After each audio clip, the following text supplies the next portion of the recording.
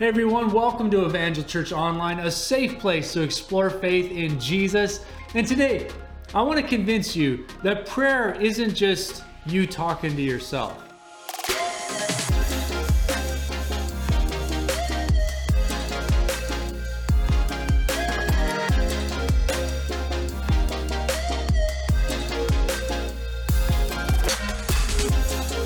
Hey guys, my name is Lucas. I'm one of the pastors here at Evangel Church in beautiful Powell River, British Columbia. And actually, at the time of this recording, I've just heard the news that Queen Elizabeth II has passed away.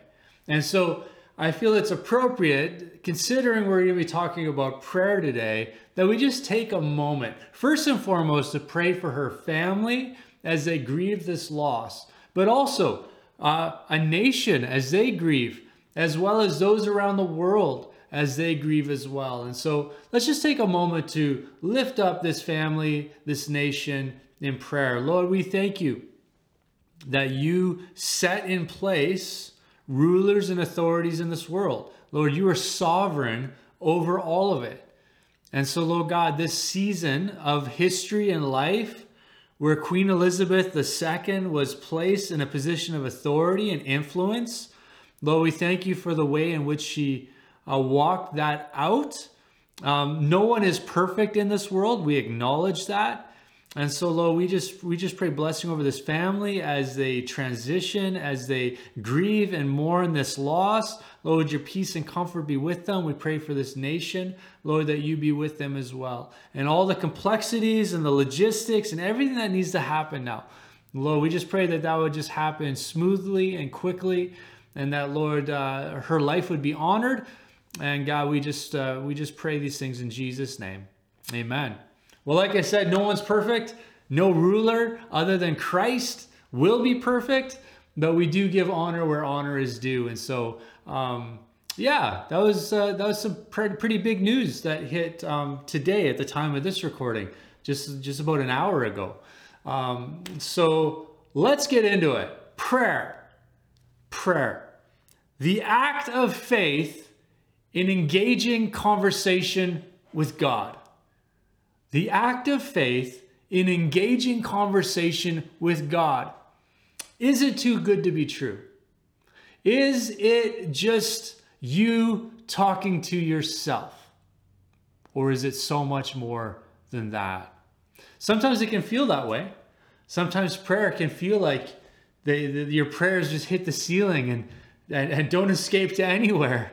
But I want to convince you today that there is a God who hears and listens to your prayers. Not just humanity's prayers in general, but you specifically, watching right now, as you pray, as you take that step of faith, engage in conversation with God, He hears you. I want to convince you of that today. I want to talk about what prayer is, but also why should we pray. So if you're writing this down, we're in a series called The Values That Shape Us. And these are our value statements here at Evangel Church. And this is our value statement around prayer. We begin with amen, surrounding all we do with prayer.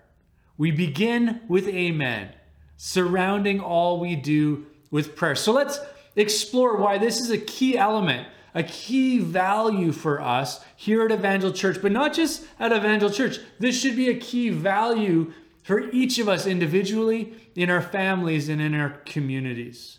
Now, before we get too ahead of ourselves, we need to define what we mean by prayer. The Lexham Theological Word Book, it defines prayer this way. Prayer is intentional communication with God and can be spoken or written. It is often petitionary, or in other words, an appeal or request in nature, though it may take many other forms as well. Both the Old Testament and the New Testament assume that God hears and responds to the prayers of his people. I want you to consider that last line there. That's so profound. Both the Old Testament and the New Testament assume that God hears and responds to the prayers of his people. Well, when you begin to study prayer through the ancient world, there were some very interesting kind of contrasts to the prayer records. The Lexham Bible Dictionary makes this distinction when looking at the prayers of the ancient world. It says, another notable difference between Israelite prayers and those of other ancient Near Eastern cultures is that while Israel's neighbors praised their gods for their attributes and character, the Israelites, though they did do that too, but in addition to that, the Israelites praised Yahweh for his involvement in human history. They praised him for his involvement in human history. There's always been this sense and knowing that the God of the Bible hears and answers prayers. That he's been involved and is involved in the course of human history and even into our present day. And this is the why behind prayer. This should be the impetus, the catalyst that pushes us forward into being those who pray. We serve a creator God who sees fit not to be at arm's length from his creation, but rather is involved in the course of human history. Now we take that into the New Testament. Jesus, the Son of God, reveals that he's not just involved in human history, but he's involved in the human heart. There's this deep personal element to prayer. As you read the progression of the biblical narrative, you come to this beautiful kind of conclusion. The creator of the universe both desires and has made a way for you to have relationship and dialogue with him. This is so profound. Prayer is the medium of relationship with our Creator. We begin with amen, surrounding all we do with prayer. Why? Because everything worthwhile, lasting, and eternal that we can build in this world starts with prayer. Prayer is the foundation. Prayer is the realm of faith, speaking what is not as though it were, and that is the foundation on which we build the kingdom in this world. Today I want to give you 6 reasons that become a catalyst, become a propulsion, a motivation to be those who pray. The first and foremost, this is the most important. You pray so you can know his presence. If you're taking notes, write this down. You pray so you can know his presence. Prayer is the medium of relationship. When we pray, we are acknowledging his presence with us. Ephesians 3:14-21 says, "For this reason, I bow my knees before the Father, from whom every family in heaven and on earth is named, that according to the riches of his glory, he may grant you to be strengthened with power through his Spirit in your inner being, so that Christ may dwell in your hearts through faith, that you, being rooted and grounded in love, may have strength to comprehend with all the saints what is the breadth and length and depth and height, to know the love of Christ that surpasses knowledge, that you may be filled with all the fullness of God. Now to him who is able to do more abundantly than all that we ask or think, according to the power at work within us, to him be glory in the church and in Christ Jesus throughout all generations, forever and ever. Amen. For this reason I bow my knees. For this reason I pray. Because of who he is, but also because he's going to ground me and root me and change me and allow me to operate in capacities of love and grace towards this world, the fullness of God, filled with the fullness of God. This passage has been so abused throughout previous times in the life of the church. It's kind of a go-to at times to propagate like a prosperity gospel, particularly verse 20. But I want you to notice what precedes verse 20 here. This isn't about the outward stuff.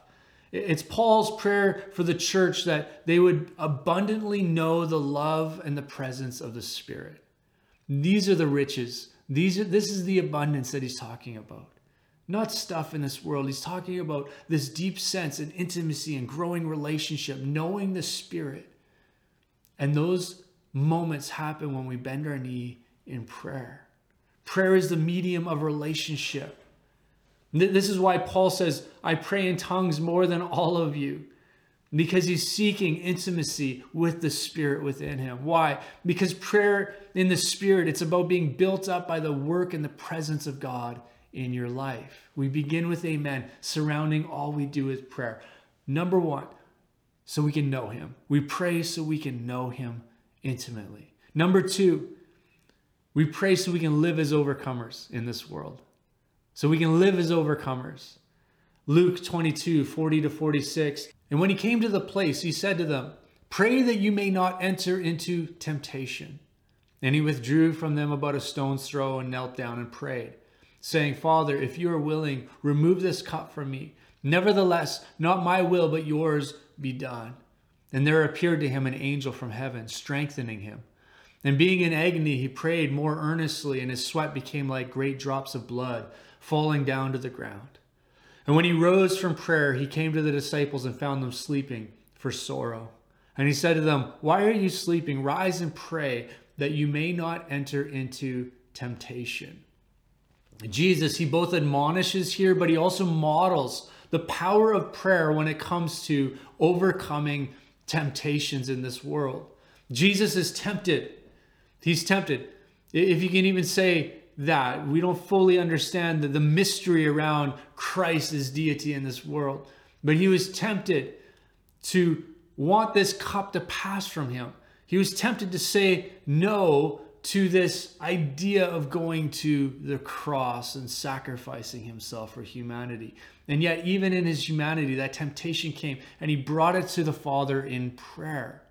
And in a culture of feelings, where we're so often moved by our feelings and our emotions and our desire for comfort, this becomes so profound because we're reminded of one of the most powerful prayers ever prayed. Father, I don't feel like doing this, but not my will, not my feelings, not my emotions, but yours be done. I don't know about you, but my comfort and my feelings often dictate my behavior. Are you like that? Where your comfort and your feelings often dictate how you behave in this world. In fact, I often find myself doing or not doing the things that I should because of my feelings or how I feel in the moment. And Paul voices this tension as he kind of talks about his own humanity.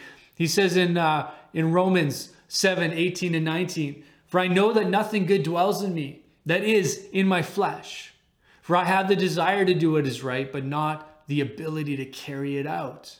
For I do not do the good I want, but the evil I do not want is what I keep on doing. And finally, later, he says, what a wretched man that I am. Like we're living this tension. But here's how we overcome the temptation. We become people of prayer. People who are in the presence of God. Intimacy with God means shifting our perspective. And not only that, but being empowered to do what we should in spite of how we feel. Prayer becomes the medium of conversation and intimacy with God that lays a foundation to allow us to have faith to step into what may be uncomfortable in this world, to overcome temptation, to overcome the desires of our flesh. We begin with amen, surrounding all we do with prayer. And third reason that we pray is determining God's will. Determining God's will. I want to be very careful with this one because I've seen this so abused in the church. And I feel like I need to say this before we even move on from here into determining God's will for your life through prayer. When it comes to finding God's will for most of our lives, it can be found in the Word of God. I'm going to say that again. When it comes to discovering and finding God's will for your life, most of that is going to be found in the Word of God. So before we get into this, the will of God thing through prayer, we need to bring that kind of clarity. So often finding the will of God, it's not about hearing some exclusive revelation from the voice of God in your prayer life. Though that can happen, I'm not negating that. Those moments are rare for the most part in general. However,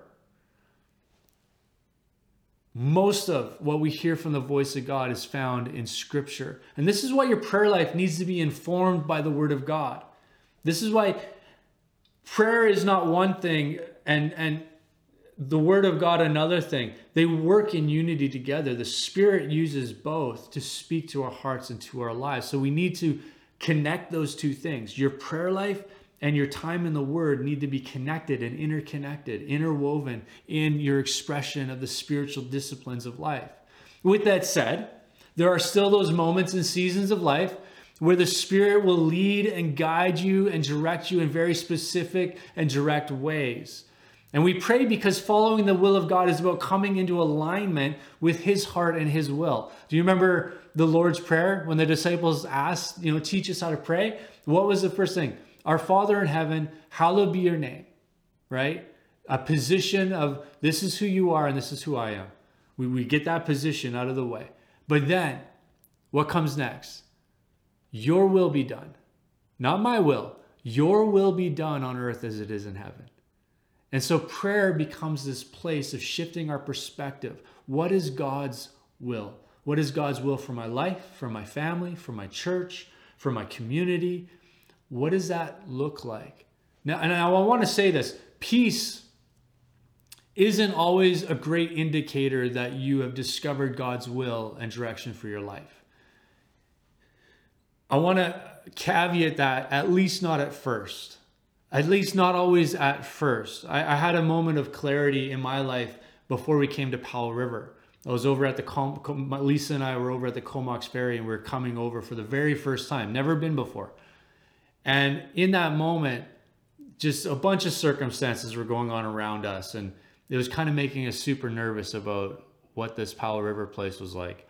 But in that moment, I kind of knew in my heart and in my soul that God just confirmed to me there that this was going to be the next season of our lives. And I want to tell you, the first instinct was not peace. If I was waiting for peace to confirm it in that moment, peace was not the first instinct. It was actually the exact opposite.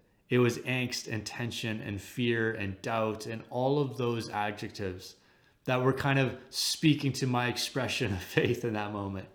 I was not happy about it in that moment.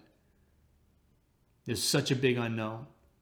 There's so much faith that needed to happen to even comprehend that this was going to be the next season of our lives. And yet, that peace finally did come. It was down the road. Actually, when we docked and we drove off, it was like just driving into peace. We just kind of knew and we were settled in our spirit and we had just given that control over to God. But up until that moment, it wasn't peace. So here's the deal. It's in prayer that you can receive a clarity for your next steps. But this doesn't always involve peace in the moment. That peace will come as you journey it out and walk it out, but it might not. So if you're waiting for peace to be your exclusive confirmation that you heard from God, might not be there. So just be careful with that. Because it often causes your flesh. Saying yes to Jesus often causes your flesh to rise up in a way that is not helpful because your flesh doesn't want to do it or go there or say no to that or say yes to that.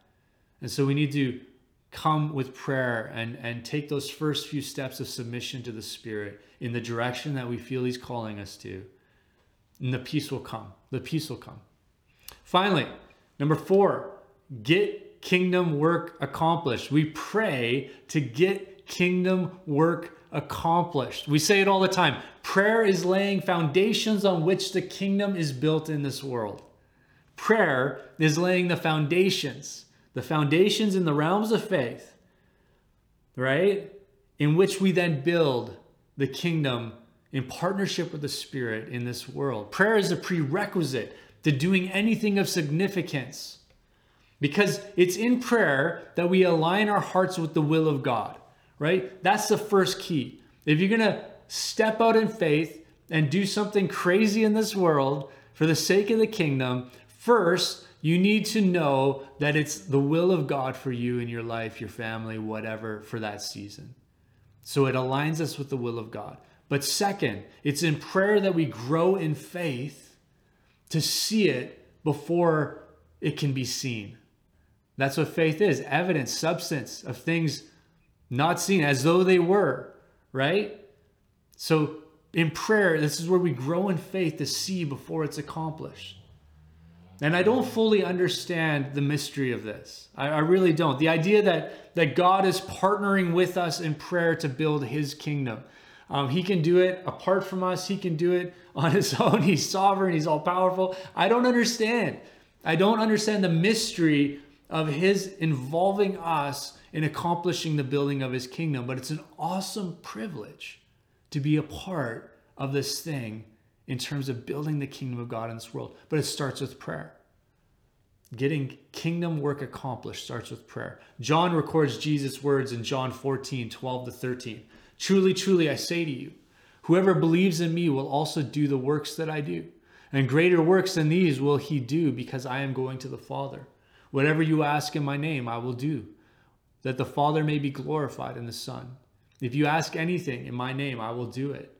Notice the context here of verse 13 and 14. It's found in verse 12. Ask anything in my name. But in the context of wanting the life and the ways of Jesus revealed in this world for the sake of glorifying the Father and revealing Jesus to the world around us. Again, we pray in Jesus' name as we seek to glorify the Father in the Son, Jesus. And this becomes a great filter for us as we seek to determine what to pray for. Does it glorify God? Does it glorify the Son? And does it build the kingdom? These are great filters to ask as you have your prayer life. Does it glorify God? Does it glorify the Son? Does it build the kingdom? And what a powerful thought that Jesus has promised us that he will show up in power as we make kingdom declarations over this world and the people in this world. What a powerful statement. What a powerful thing. Now, why don't we see this like we did in days gone by? Perhaps it's because we have stopped praying like those of days gone by. There's a place of preparation when it comes to renewal and revival, and that place is prayer. Number 5, reasons we pray. Spiritual warfare. We pray for spiritual warfare. 2 Corinthians 10, 3-6. For though we walk in the flesh, we are not waging war according to the flesh. For the weapons of our warfare are not of the flesh, but we have divine power to destroy strongholds. We destroy arguments and every lofty opinion raised against the knowledge of God, and take every thought captive to obey Christ, being ready to punish every disobedience when the obedience is complete. The prayer of warfare, much like the prayers of God's will, are found primarily in the Word of God. Notice Paul speaks of the lie that comes out against the knowledge of God. Warfare is about making every thought obedient to the will and the ways of Christ. And that starts with us. That starts with our own mind, our own soul. That starts within our own internal battle as we seek to submit our flesh to the ways of God. But listen, to not know the Word is more than not having the weapons of the war. It's actually more like not even understanding the battlefield at all. When I was in high school, I had this kind of horrible, embarrassing moment in the heat of the game, playing basketball. I stole the ball, center court, lost my objectivity in terms of where I was going, what was happening, got caught up in the moment, went, beautiful layup. Unfortunately, though, I scored on the wrong basket. I got turned around and I scored for the enemy. So often, we are travailing in prayers of the flesh, not realizing that we're scoring in a lot of ways for the other team because we don't know the Word of God. Knowing God's Word is to know what the wind looks like, to know what the battlefield looks like. Knowing God's Word gives us clarity about the places of warfare. Knowing God's word gives us authority when we declare it in Jesus' name, because it's exactly what Christ has said, or exactly what the apostles have spoken. And so we don't have to play guessing games in the Spirit. We go to the word of God. The outcome of warfare prayer isn't necessarily happiness. It isn't even our preconceived idea of what should happen or how God should move. The victorious outcome of warfare prayer is a life submitted to obedience in Christ. This is the outcome we're looking for. That's the win as we begin to pray, whether for ourselves or for others. A life submitted in obedience to Christ. Number 6, we pray because it's the first steps of renewal. It's the first steps of renewal. J. Edwin Orr once said that every revival in history could be traced to find at its source a group of people gathered for prayer. I want to read that again. Every revival in history could be traced to find at its source a group of people gathered for prayer. I want to remind you that this all starts all the way back, right? This idea all the way through history of the church. This starts at the first day of Pentecost. What was going on? There was a group of people gathered for prayer in the upper room. We talk a lot about revival coming to the church. And instead, I believe through prayer, the church comes to realize that the revival and renewal of the Spirit has not gone anywhere. We're not waiting for him. He's in a lot of ways waiting for us. Prayer is the first steps of renewal. Really, this list kind of brings us full circle. This heart for renewal brings us back to the realization that renewal and revival are nothing more than the Christian becoming hungry for his presence once again, and coming in alignment with his will, and submitting ourselves in obedience to his word.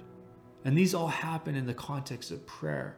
The greatest revivals and renewals this world has ever seen are those that were birthed in the quiet places of prayer. Those who are determined in their hearts to know deeply their Creator, who submitted their will by the grace of God to pick up the mantle of his calling on their lives. Prayer is the prerequisite to renewal, both for the individual and for the church. We won't see renewal until we see a resurgence and a desperation in prayer. We begin with amen, surrounding all we do with prayer. So prayer, why do we pray? We pray because it's that step of faith, having conversation with God at its very core. It's a step of faith, engaging conversation with God, your Creator. But why do we pray? What reasons do we have to pray? Well, we pray so we can know his presence. So we can know his presence. We pray so we can live as overcomers, to say no to temptation and walk in the ways and the will of God for our lives. We pray so we can determine God's will. We pray so we can get kingdom work accomplished, because prayer is the foundation of building anything worthwhile for the kingdom in this world. We pray because we're called to be spiritual warriors. We pray because this is the realm and the place of spiritual warfare. We don't fight against flesh and blood. We fight against spirits and principalities in this world. And we've been given authority in Jesus' name to do that. And then finally, we pray because it's the first steps of renewal and revival. Revival and renewal is always birthed out of the quiet places of prayer, whether it's individuals or just even small remnant groups that begin to pray and desperately seek the face of Jesus. We begin with amen, surrounding all we do with